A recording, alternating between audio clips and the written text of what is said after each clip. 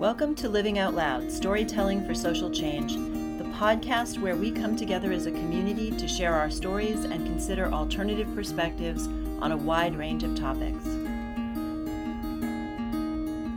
By sharing our stories, each and every one of us can help create the world we want to live in. Storytelling has the power to open minds, touch hearts, and inspire empathy and solidarity. It can move us to think and then act.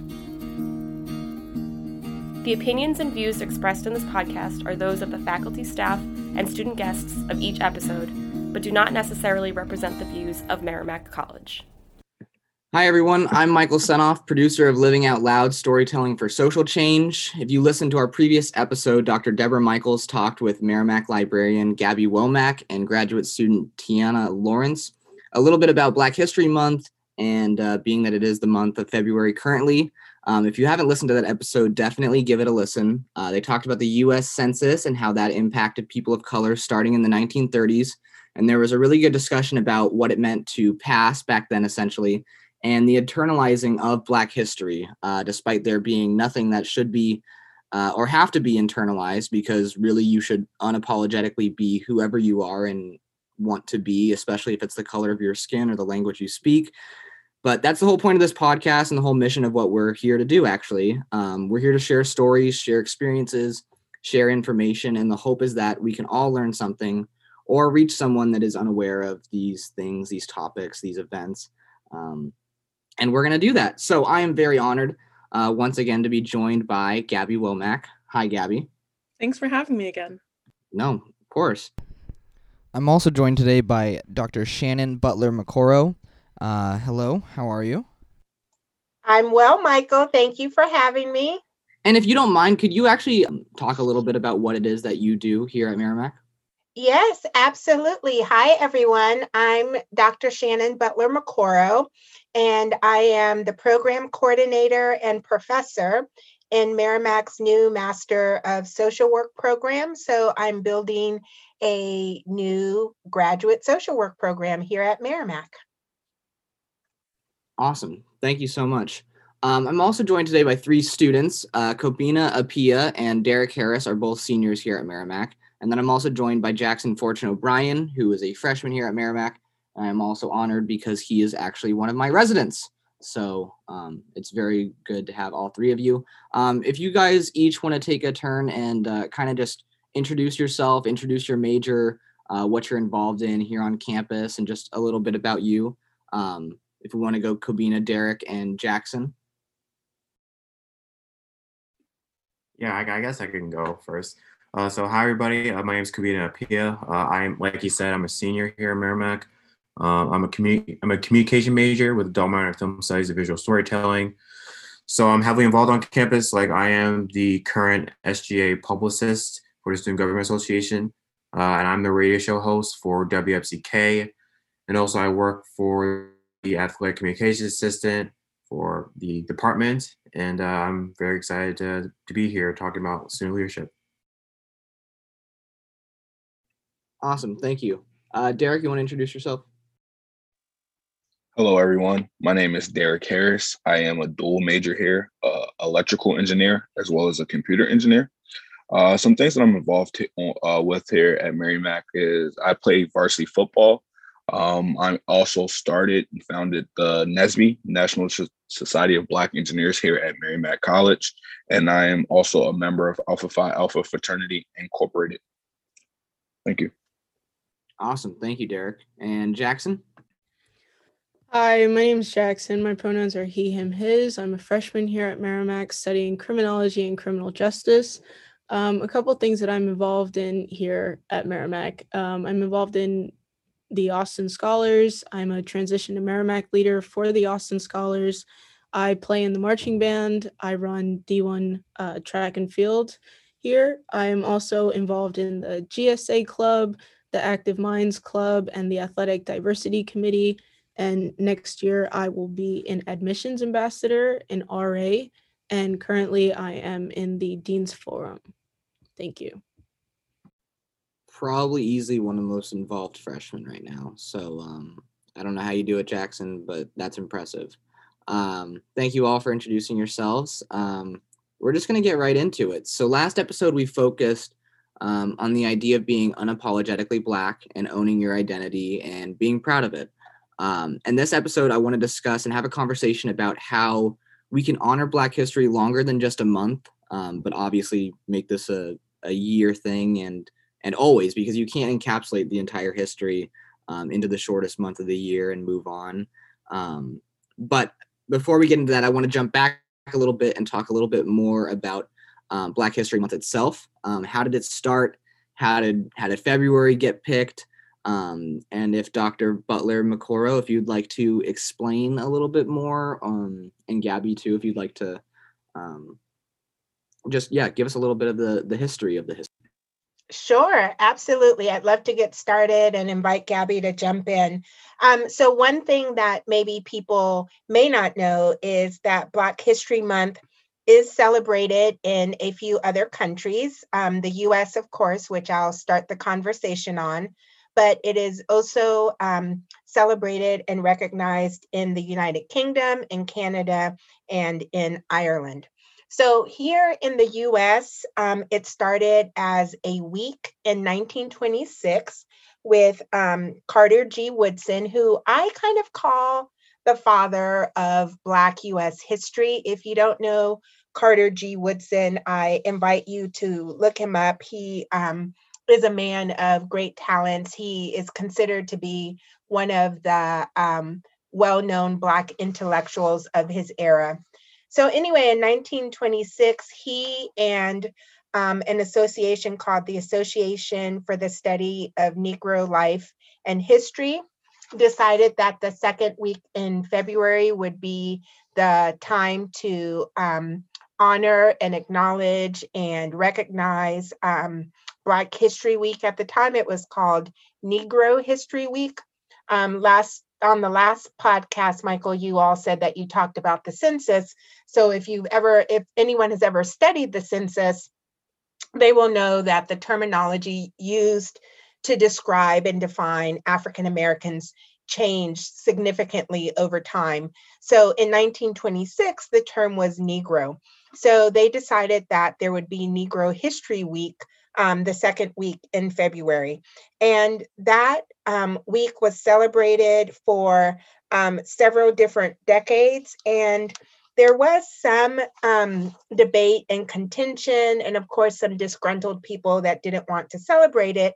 And then in 1970, there was a proposal from some Black educators and the Black Student Union at Kent State University that the whole month of February should be celebrated as Black History Month. If you don't know the history of Kent State University in the history of higher ed holds a very significant place. They have been a very social activist, social justice type campus.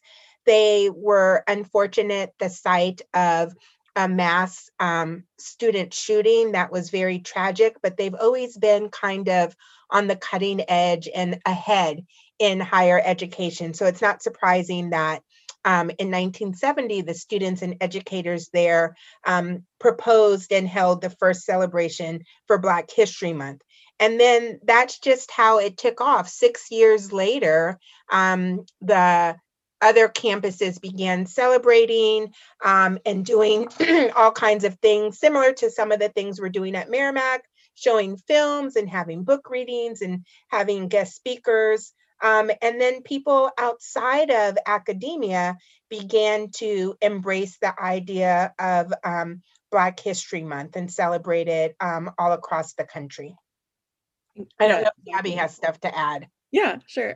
So something that is really important when thinking about Black History Month is that not every Black person in the US especially agrees with this idea. I mean, Shannon just mentioned that there was some pushback, but the pushback wasn't only from white folks who didn't want to celebrate it. This pushback was also by Black intellectuals. And this is because it comes across as a time to talk about Black history, but to confine it to the shortest month of the entire year. people feel like this is kind of an insult. And so they're thinking, why do it just in February? This should be all year long, where our history is a part of US history. And yes, Black history is American history. However, until that information, that the history of these underrepresented groups are included in the mainstream history of our country, it makes more sense to continue doing these history months, Black History Month or Latinx Heritage Month and such, so that we can continue even pushing educators and people outside of education to add this to their curricula, to add this to the thought process about our history overall. So as a historian, I see Black History Month as a reminder and as the beginning, not necessarily the end. So I would love to see these histories of underrepresented groups be included all year long. But also I know that eliminating this month would not get that to happen. So we use this month to push that out into the world, basically. And also a lot of Black folks see this as a celebration of Blackness as a whole. This is our time to shine in a way. You know, it's a celebration of survival, and it's a celebration of basically being our ancestors' wildest dreams. Yeah, and I like what you were talking about with curriculum too, and you know how while a month isn't enough, we still do need a month because it pushes the idea that we still need it and that there needs to be more attention on this. Yeah, go ahead. I just wanted to add that in line with what Gabby is saying about celebrating beyond just the month of February, not just for Black history, but for all the cultures. I just saw on television that there is going to be a series in March honoring Black history and Black culture. It's going to air every Tuesday during the month of March, which I think is lovely because it's expanding Black history into another month. And I will look for that specific information so that you can share that out. Yeah, and you bring up March is actually March is Women's History Month. So, it's like, why can't it be extended into March? Because, women's history includes Black history and includes all this other history. So there's so much more to it than just February. There's so much to be celebrated and so much to recognize. But actually, and I was going to save this for later, but I think it would be a perfect time to segue it now. But sticking with the theme of extending Black history and actually having it be included with history in general is by teaching it with history curriculum, because it's talked about so much. But these history books that we have in the schools tells one side of the story when there's literally so many other sides to the story of history, but it tends to be taken from a very white, very heteronormative point of view. So what are some ways that our education system can diversify and decolonize curriculum in order to reflect actual history and not just one side of the issues and one side of history?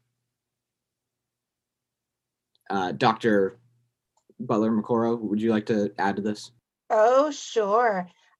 This is a topic that is always on my mind, not just this month, but all the time. I have a grade school child and a college age child.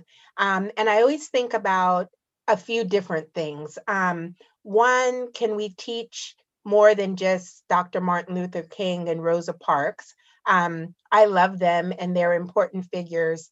But I also think that if we get stuck on just two of them, students aren't expanding their full knowledge of Black history and all of the things that go into Black history, which is part of why I wrote those two pieces for the Beacon. So I think going beyond those two people, incorporating Black history and the history of all the cultures really throughout the year. I think that there are lots of creative ways that teachers in K through 12 can do that. But I also think that in our college curriculum, just by doing things like having a common reading, everyone each year read this one book together and let's talk about it in our classes is one way to do it, or a common film that we all watch that shows diverse perspectives of Black history, because there's a lot of I'm sorry, I'm probably going to go off in all kinds of tangents. So, Michael, you might have to reel me in. But like, I often think about what we present for Black history and all the voices that we don't get to hear about, right? Like, we know a lot about Martin Luther King, but do we know about Bayard Rustin? He's just as important. And do we know about all of the other people behind the scenes? So I think expanding who we talk about and who we teach about and how we do that is one important way to incorporate that into our curriculum. Yeah, I want to add to that. I agree with Shannon. There are so many different ways to include this history within the history curriculum we currently have. So my background work has been on the history of race in the US. And the thing about history is that it is always intertwined. None of this stuff is happening in a vacuum. So the French Revolution didn't happen by itself. It was influenced by the American Revolution. But guess what was also influenced by the French Revolution? You have the Haitian Revolution. But that's something that is often left out. History shouldn't be taught as if these events just kind of happened. There should be context. And it just so turns out that a lot of the context has to do with the history of race, has to do with enslavement. It has to do with minorities. People who are from underrepresented groups are often put aside as if their history is not intertwined, is not connected to American history, which is very odd. It is American history. You can't talk about, let's say, Abraham Lincoln without talking about the Native people, his work against their land. There's also his connection to enslavement and trying to create an all-Black colony in Liberia. So he is often talked about in a vacuum, and the same with George Washington and all of our leaders. So in order to diversify or decolonize the curriculum, we have to tell the whole story rather than just one part of it. And the whole story means including everybody and the context that was actually involved. During my time in high school, I found a flyer at my cafeteria, and it was for a Black History camp. It was specifically for elementary school students, and they were looking for high school minorities to come and be camp counselors. And at my time there, the director at the time was teaching the children STEM, she was teaching them science, technology, engineering, and mathematical figures, Black historical figures, and teaching them who created the microwave or the or just various things in the STEM program. And I just thought that was absolutely amazing. And unfortunately, it only lasted one summer because not a lot of parents heard about it. And I feel like that should be pushed more in other states, counties, other towns and stuff, because it's important to learn about the things that, you don't normally learn about in your average history class. So. No, yeah, thank you for sharing that, Jackson. And yeah, no, actually, this transitions perfectly because Dr. Butler-McCarro, you actually wrote an article in the Beacon about the first in Black sports and about how there's these firsts and these historical moments, but they're still happening today. And that's the crazy thing, is that Black history, it didn't really stop with the Civil Rights Act. It didn't stop with all these other, things in the past. It's still an ongoing and will continue to be an ongoing thing, just as history is constantly changing and constantly evolving. But I wanted to talk about these first and these historical moments that are still happening today. And if Dr. Butler-McCarro, if you could start us off, and then we can talk to our students and their experiences with being the first in their own regards. Absolutely. First are very important to me for all kinds of reasons because of the fact that I think we often don't hear about those. And so Jackson was just saying, learning about the first Black person to invent certain things. And sometimes we don't think about that. The other day, I learned about a Black woman who actually invented security systems that we use in our houses. I think Hidden Figures was another example of the first women and the first Black women to work for NASA.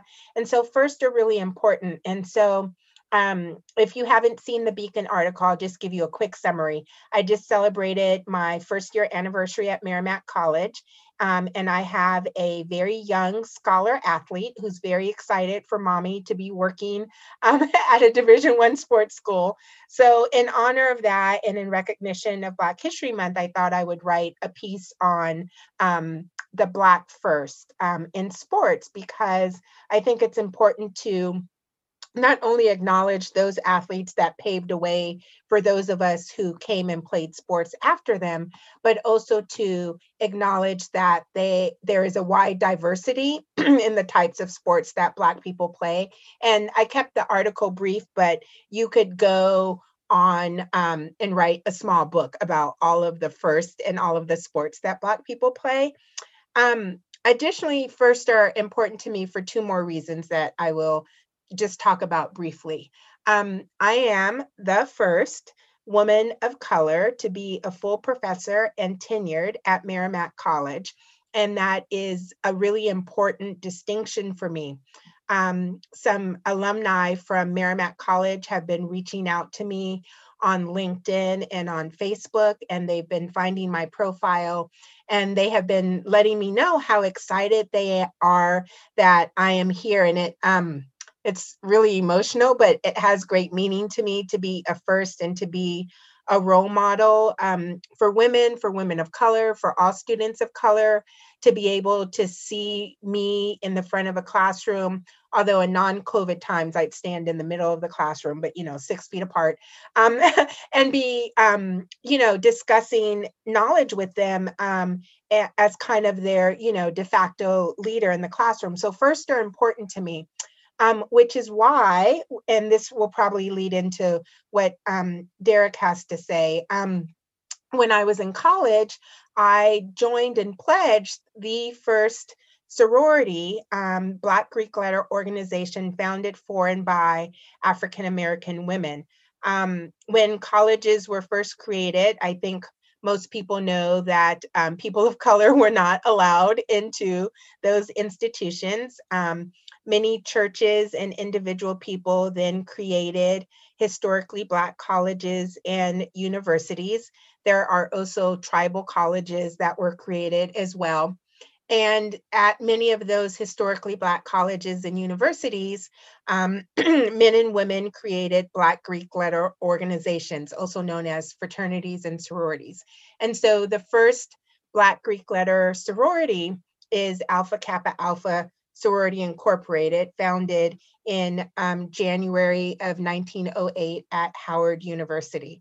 And so that's another first of which I'm a part of. And I think first are important because people look to those first institutions, those first sports models, those first people, and model themselves after that. And then also look to build upon and grow from where those people are. I may be the first Black tenured professor at Merrimack College, but I hope and pray that I won't be the last. And I hope that people who come after me do this better than I'm doing it, so that there can be more people. And I hope that inspires people of the Latinx community and Asians and Native people to earn their PhDs and become professors and be the first where they are.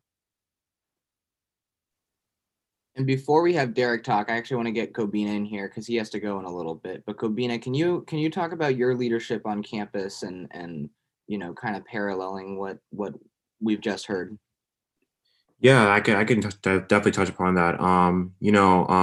It's hard to get your leadership out there in a way I think it's kind of like a bit of a challenge for me personally. I just want to like really get myself out there, really try to get like heavily involved, like becoming known, becoming present. I mean, for me, my passion is for student government. So for me coming into like Merrimack, like I was interested in student government.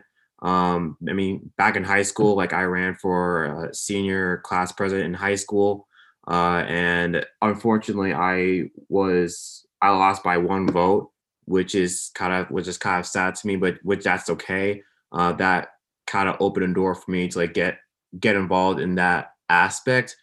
So I came to Merrimack, and I joined student government as a senator, because I didn't know like if I was ever gonna get elected or not, but now I am.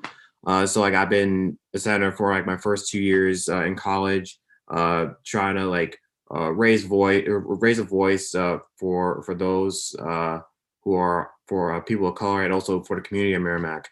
And it's for me it's a challenge, because I want to like raise my voice for those who may not be able to have that voice. And so and also like there was kind of like I went through like a pivotal moment in my life for student government. So like I decided to run for the executive board. So I ran for publicist, which really basically what the role is that I'm able to maintain communication between SGA and the student body. So since I am a communications major and who has worked on social media, photos and the videos, like I have that experience. So I want to be able to be transparent to the student body, and also be more as an advocate for the Merrimack community. So I decided to run, and I never knew this would happen to me. So like I am the first African American male to ever hold that position for the past 2 terms actually. So like, this is actually my second term running for this position, and I'm very grateful to have this opportunity to help inspire and also even breaking a barrier for those who are able to have this type of opportunity. I mean, my family is also doing government as well. So like my sister, she graduated from the University of Connecticut back in 2019, and during her senior year, like she became the first African American female to ever run or even be like student body president during its like almost maybe 100 years. And it's a barrier, and same goes with my brother. My brother currently goes to Bryant University. During his senior year, he became the first person of color to ever be student government treasurer. So it really runs in the family, because for me, my brother and my sister, we wanted to be leaders that we can be. We want to be the people that will like advocate for our school communities. And so I think it's very incredible opportunity to have, and I'm very so grateful. Even for me, like coming into my last year, like it's crazy, and this is something like I'm definitely going to miss very much, and so that's my spiel. No, thank you so much. And I know you got to run real quick, but absolutely. Thank you so much for sharing and being part of this, and yeah, just telling your story. Thank you, no problem, and thank you for having me. It's an honor. No, absolutely. And before you go, do you want to plug your show real quick, or plug anything that you're doing, where people can find you and support you?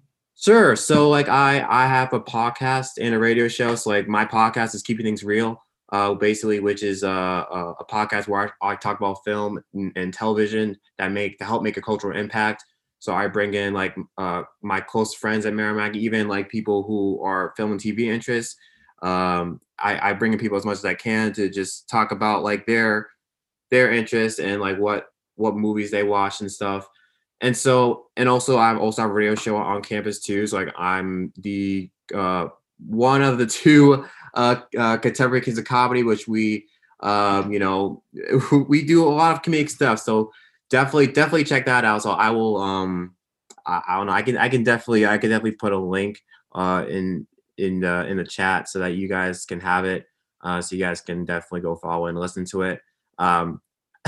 It's really good. It's really good. I recommend anybody. So yeah.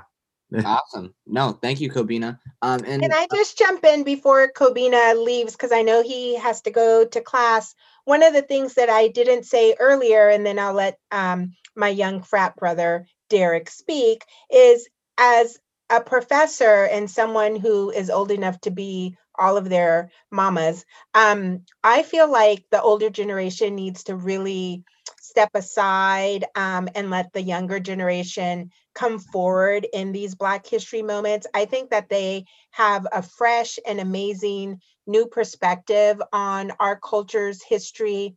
And it just warms my heart so much to hear Kobina's story and about his family. I have nieces and nephews that age, children that age. I've already said that. And it's just amazing for me to see the next generation come along. And I hope that people can appreciate that folks may be young and maybe they don't have years of experience, but they have so much knowledge and so much new knowledge and fresh perspective that the way we celebrate our culture and our history should be handed off. It's time for us to let other people do that work.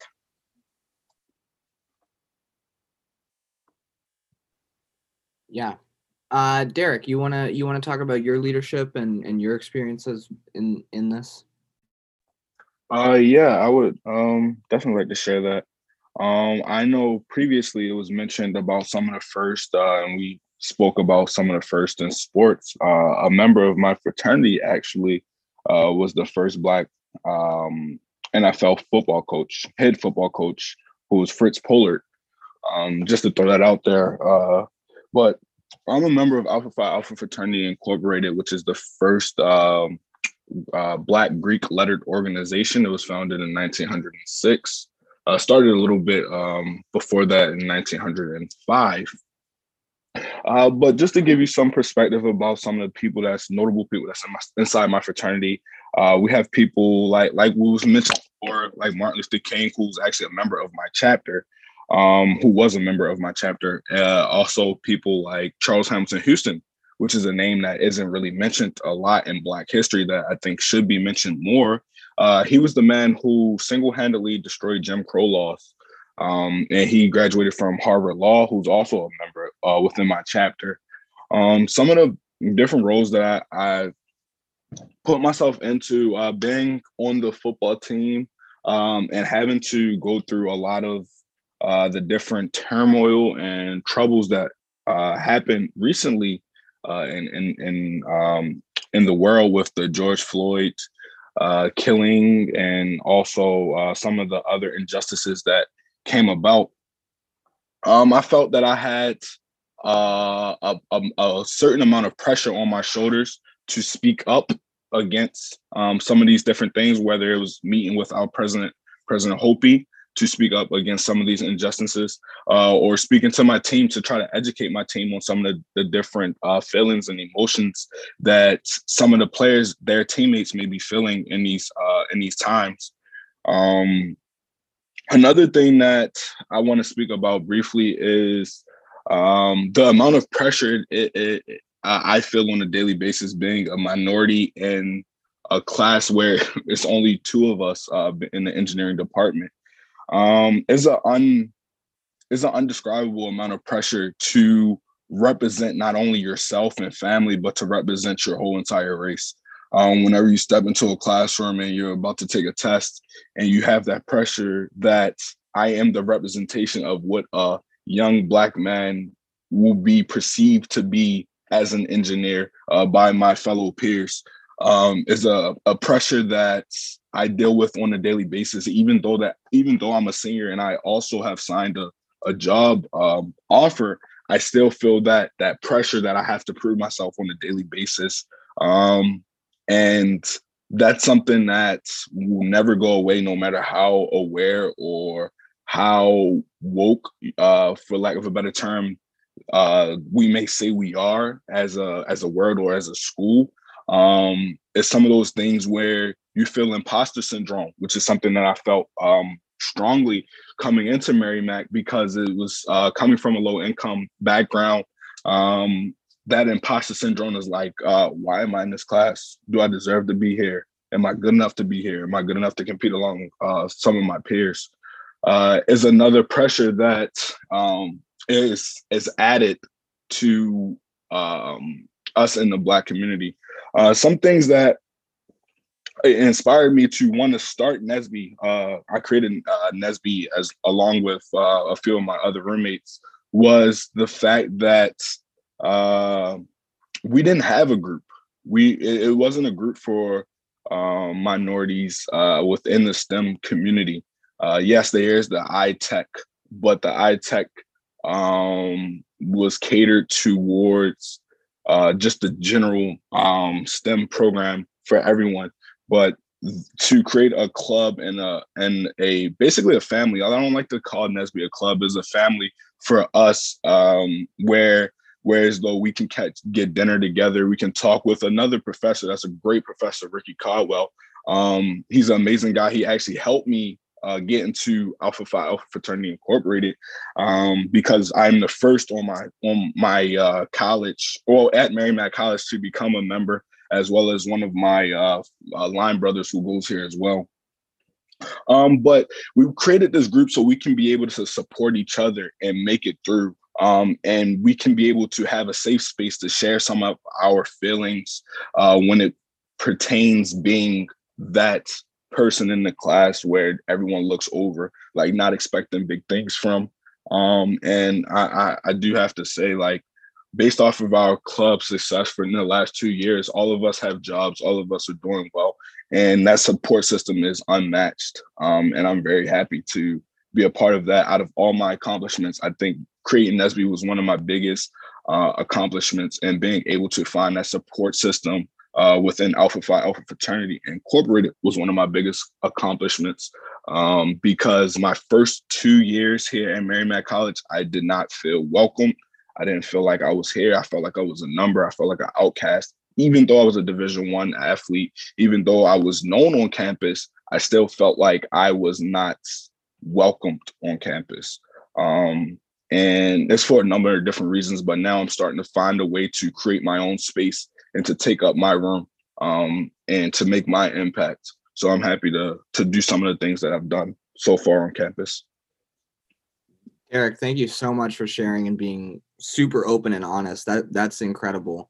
I do have one more question though, because I love it, because I'm huge on community, and I think everybody and anyone needs community, and that's kind of how we work as humanity and as people.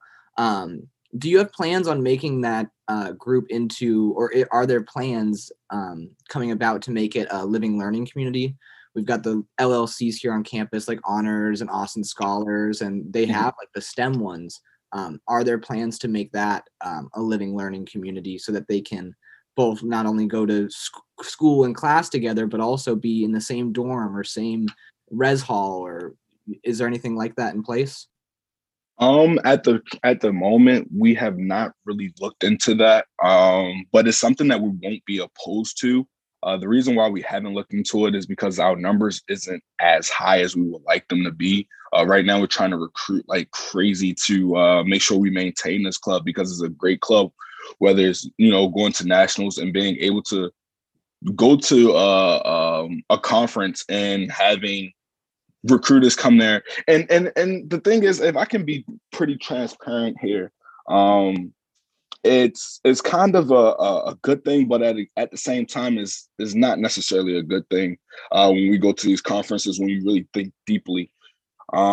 These conferences, you have recruiters come in and they're looking for students, right? But they come to these particularly conferences to meet quotas, in my opinion. They come to these conferences to just find the Black students that may be talented enough. And most of the students that are picked up are within the Apex range. And Apex is basically saying that you're the top of your class.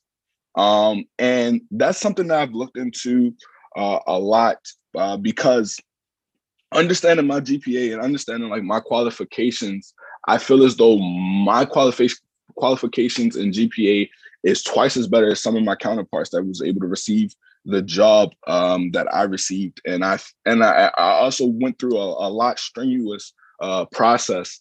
And I'm not sure if I was just given that job to meet a quota for affirmative action. And that's something that I think about a lot, is because some things that I think about a lot, because when I really sit back and reflect on some of these companies and what they have done over the last couple of months, based off of some of the injustices that we've seen, I'm not impressed. And I can't say that I'm impressed with the company that I just signed with, because it seems like it's disingenuous. That's a big word that I like to use. It's not a big word, but it's one of my favorite words I like to use. And describing a lot of actions and reflecting on certain things that people do in my life is disingenuousness. And back to the whole NSBE thing. For NSBE, for me and the rest of the founders, as well as my like roommates that weren't founders, it was a lot bigger than just finding a job. It was a lot bigger than just finding professional development.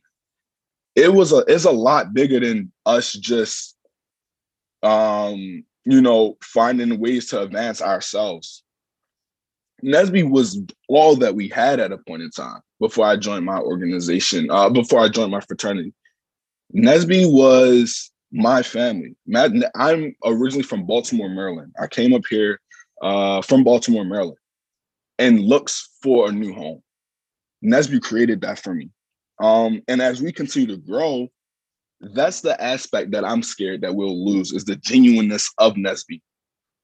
The genuineness that we set out to create a close-knit family that's not only there to get a job, that's not only there to develop professionally, but is there to help and support each other and build each other up.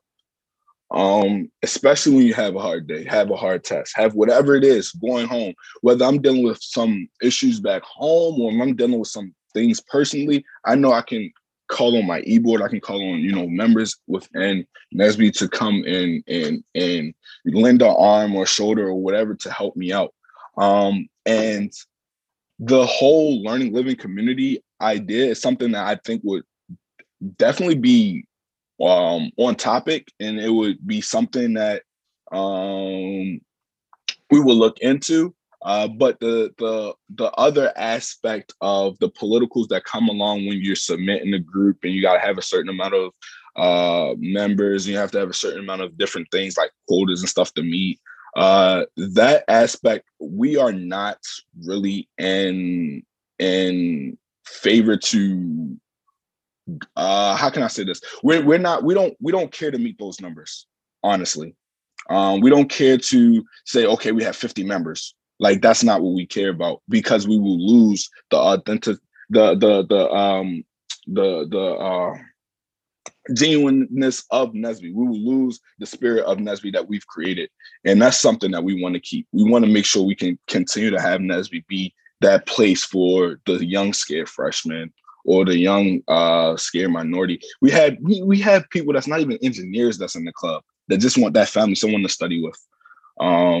But yeah, I'm not opposed to that. I will definitely bring that up with the e-board and see what their thoughts is. But once again, it's something that I'm sure we probably won't push for as heavy, because we know that we'll be required to meet certain standards.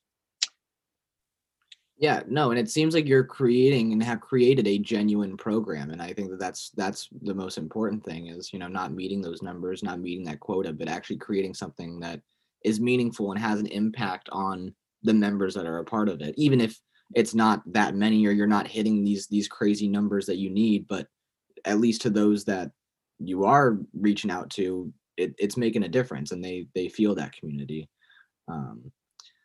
Jackson, you want to add a little bit? You want to talk about your experience, your leadership, how this has been for you on campus?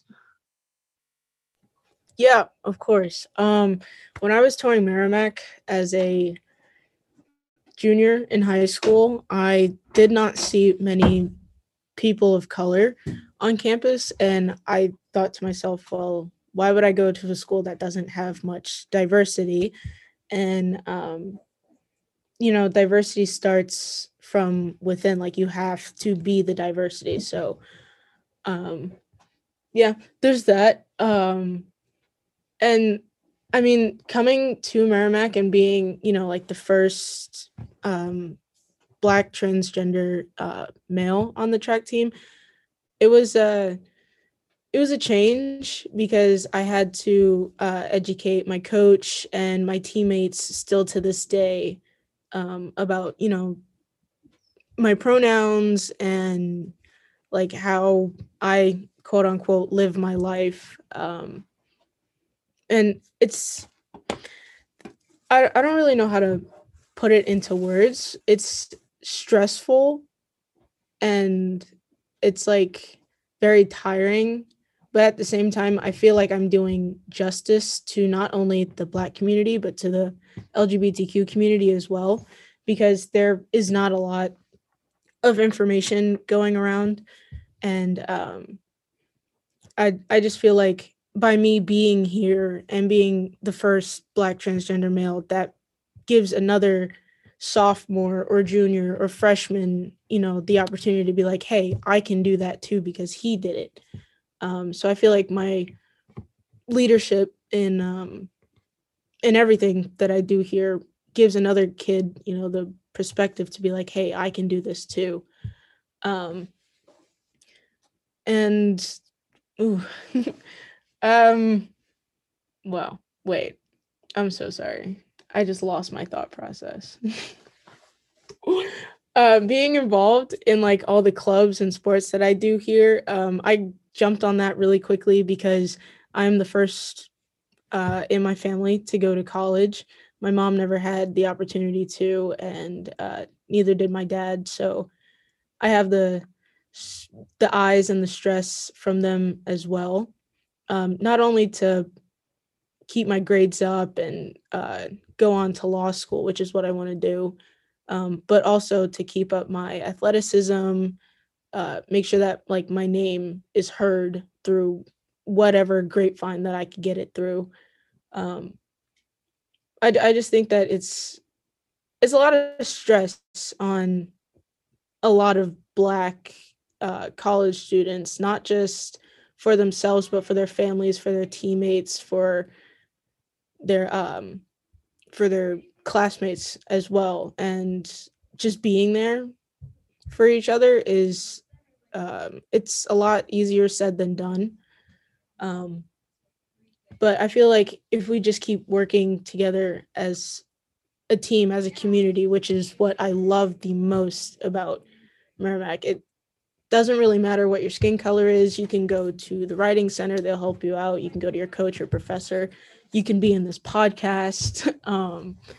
And you just have like a lot of support around you. But I feel like more minorities and people of color should come to Merrimack, join the sports teams, join the clubs, get involved, and just be out there because nobody else is going to do it unless you do it. You have to make the diversity here.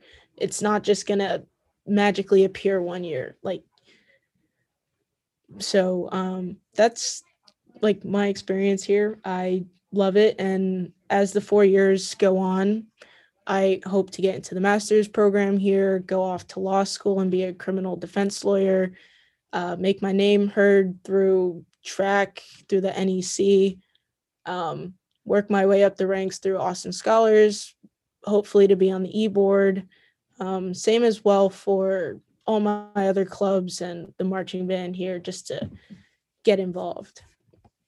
So that's all I have.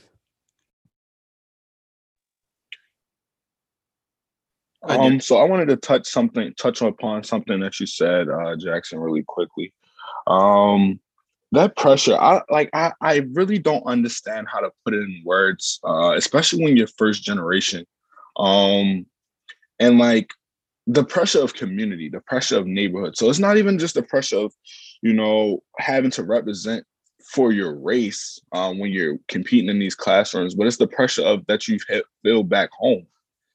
It's the pressure that I feel for my entire community. I come from a low income background. I come from a background where many people are not fortunate enough to have the opportunity to be in a position that I'm in right now. As a matter of fact, I was just having a conversation with someone that I know that was like, I've never even left Baltimore. What is it like to be in Boston?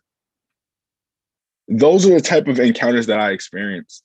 And the pressure of basically being not necessarily the one, but the chosen one. Whereas though it's like, why me? Why am I in this position? Why pick me to be the one for my community? And then it's like a feeling of separation when you do go on and you do something big, whereas though your community tend to turn their back on you. And that's something that I've been experiencing lately as well. Whereas though I go home and some of my old friends from back home are not necessarily my friends anymore, and they think that I've changed or switched on them. But the only thing I did was try to get my own education. That was my main thing when I came into the school. I know I had a scholarship to play sports, and I'm certain that I wouldn't be in school if I didn't have the talent to play sports. But my main thing was to make sure I get as much of an education as I could possibly get, hence my major. And then to feel as though I owe it all back to my community.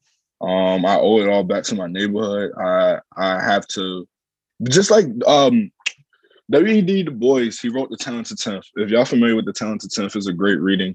The Talented Tenth basically says that we're going to take a tenth of the Black population of minorities, and they're going to train them up to be lawyers, doctors, engineers, the greatest. And they're going to go back to their communities and they're going to train up the next group, and they're going to keep doing it. And it's going to be an endless cycle. I feel as though I'm living The Talented Tenth right now. And that's something that I just not necessarily don't want to live, but it's just another pressure of what am I going to do for Baltimore when it's all said and done. But yeah. I understand what you're saying, Derek, with the pressure. I have a 6-year-old brother and a 13-year-old sister, and every day I try my hardest to reach out to them and tell them what I'm doing here so they don't feel that they can't do what I'm doing because I go to a predominantly white, college. Where I'm from in Neptune, New Jersey, the teachers, they don't care. They tell you that the best that you're going to do is go to the community college that's 20 minutes down the road or even just across the street, and just to like get out and to be like, hey, I'm here doing this. Like in my first year, I'm already an RA for next year. Like that's pretty big because in my town, you're either a drug dealer or you end up in jail somewhere or you're a murderer. And I just want not just my siblings, but my old classmates, my old teachers to stop thinking that way and to think that you are a person. You can go above and beyond. You can get your scholarship. You can get your education. You can play sports. You can do whatever you want. And nobody can tell you no. I've been told no multiple times that I couldn't do band and track at the same time, but I'm here doing that plus so much more and still getting my education. So I feel that not only just for myself and for my family, that every little Black boy, every little Black girl, every little Black person, because there are non-binary people out there, that you can do what you want. And I push that on my siblings every time I talk to them, because I know that their teachers are telling them the same thing that they told me.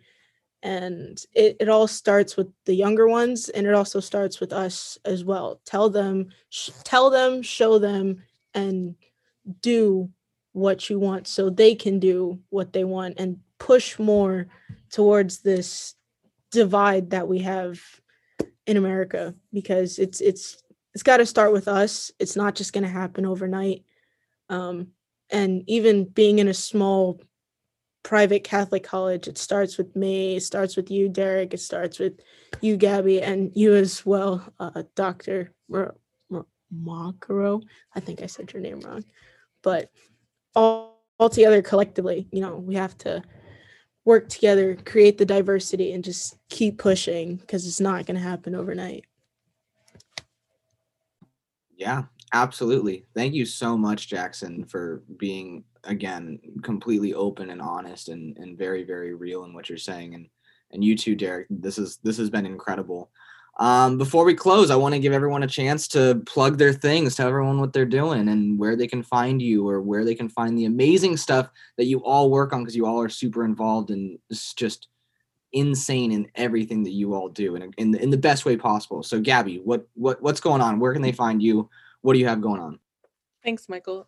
So what I want to say first before I start plugging away is that I think that what we're all discussing kind of boils down to the saying that has kind of become cliche now, representation matters. Right. So one of the plugs I want to give because of that is for Merrimack College Professionals of Color, which is a group that was created by Peter Rojas, Rosana Urbeas, and Lisbeth Valdez to create a support group kind of for faculty and staff of color. We come together and we support one another, and we also hope to connect with students of color and show them that we're here. I know that it seems like it's hard to find us, but I'll let you know right now, I'm in the first floor of the library. If you just want to see a friendly face or you need any help, you can come see me at the front desk, okay? So another thing I want to plug because of that is the library's resources. I create a lot of the displays and such, and the displays this year are going to be connected to resources that are going to be also online. So I created a Black History Month research guide, and that has resources both online and in person. I also created the anti-racism guide that's available on our website as well. So I would like y'all to stay tuned for the upcoming Affinity Month pages as well, because I'm going to keep this going all year long. And alongside that, on a more personal note, I want to plug my new Instagram account that I promote diverse reads on. So I'm a big reader, obviously, as a librarian, but also as a historian. So my work, the work that I usually read is a mixture between nonfiction history stuff, historical fiction, and then more fun stuff, kind of like young adult books and romance and such. So I kind of mix it up. And you can follow me on Instagram at bookish_Afro-Latina. So I'll be doing a talk today, and by the time this episode comes out, it'll probably be too late, but I'll share the video, and it'll be about how Black history is American history, and George Washington and the woman he enslaved, Ona Judge. Thank you. No, thank you. Dr. Butler Makoro, where can they find you? What do you have going on? Any major events?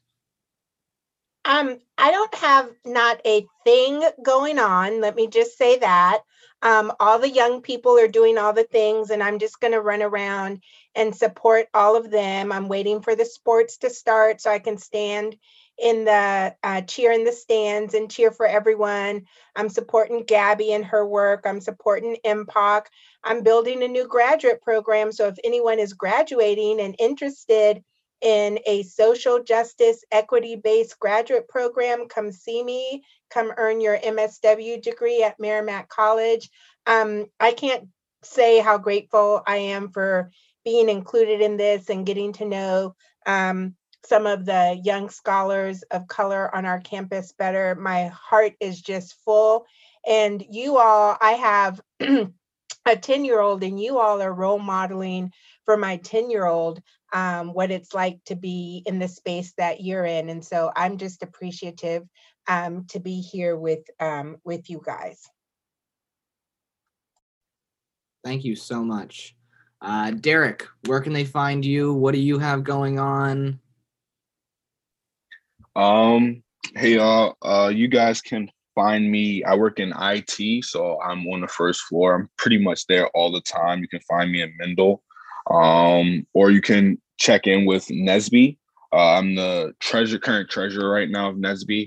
Or you can reach out to my chapter, 17th House Alphas on Instagram, or you can follow my personal Instagram account. I hate my username. It's DEYLOVE_Derek. And yeah, those are the different places where you can find me. And my email is also harrisde@marymac.edu. Some things that I'm really into is financial literacy. So we can talk about stock market, we can talk about mentoring, we can talk about model aircrafts, whatever it is. I just want to be a resource for anyone that may be experiencing something that I may have spoken about, because I just want to be there to help you and let you know that you're not alone. No, Derek, you've been awesome, and no, you're an awesome resource. So I really do hope that people reach out to you. And of course, finally, last but not least, Jackson, where can they find you? You're going to be around for several years. You got any track meets coming up? Where can they find you? You can find me practically everywhere and anywhere. We do have a home track meet in April. I'm not too 100% sure if we're allowed to have visitors yet, but I will definitely let Michael know. And if anybody wants to come out and watch, you definitely can. The date has not been set yet, but it is in April.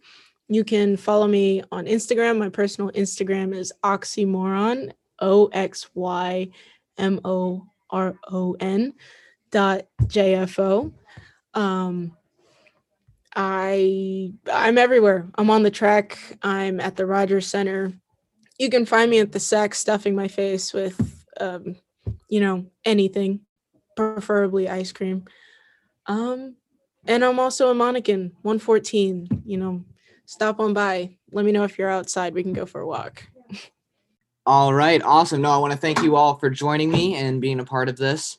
This has been absolutely incredible. And I want to thank everyone also for listening at home, in the car, wherever you're at. Thank you for listening to Living Out Loud. And we'll check you back here next episode.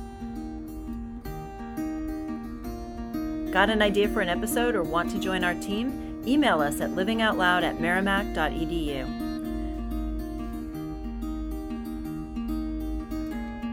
Executive producers are Deborah Michaels and Tiffany Begenstearns. Audio engineering and editing by Michael Senoff.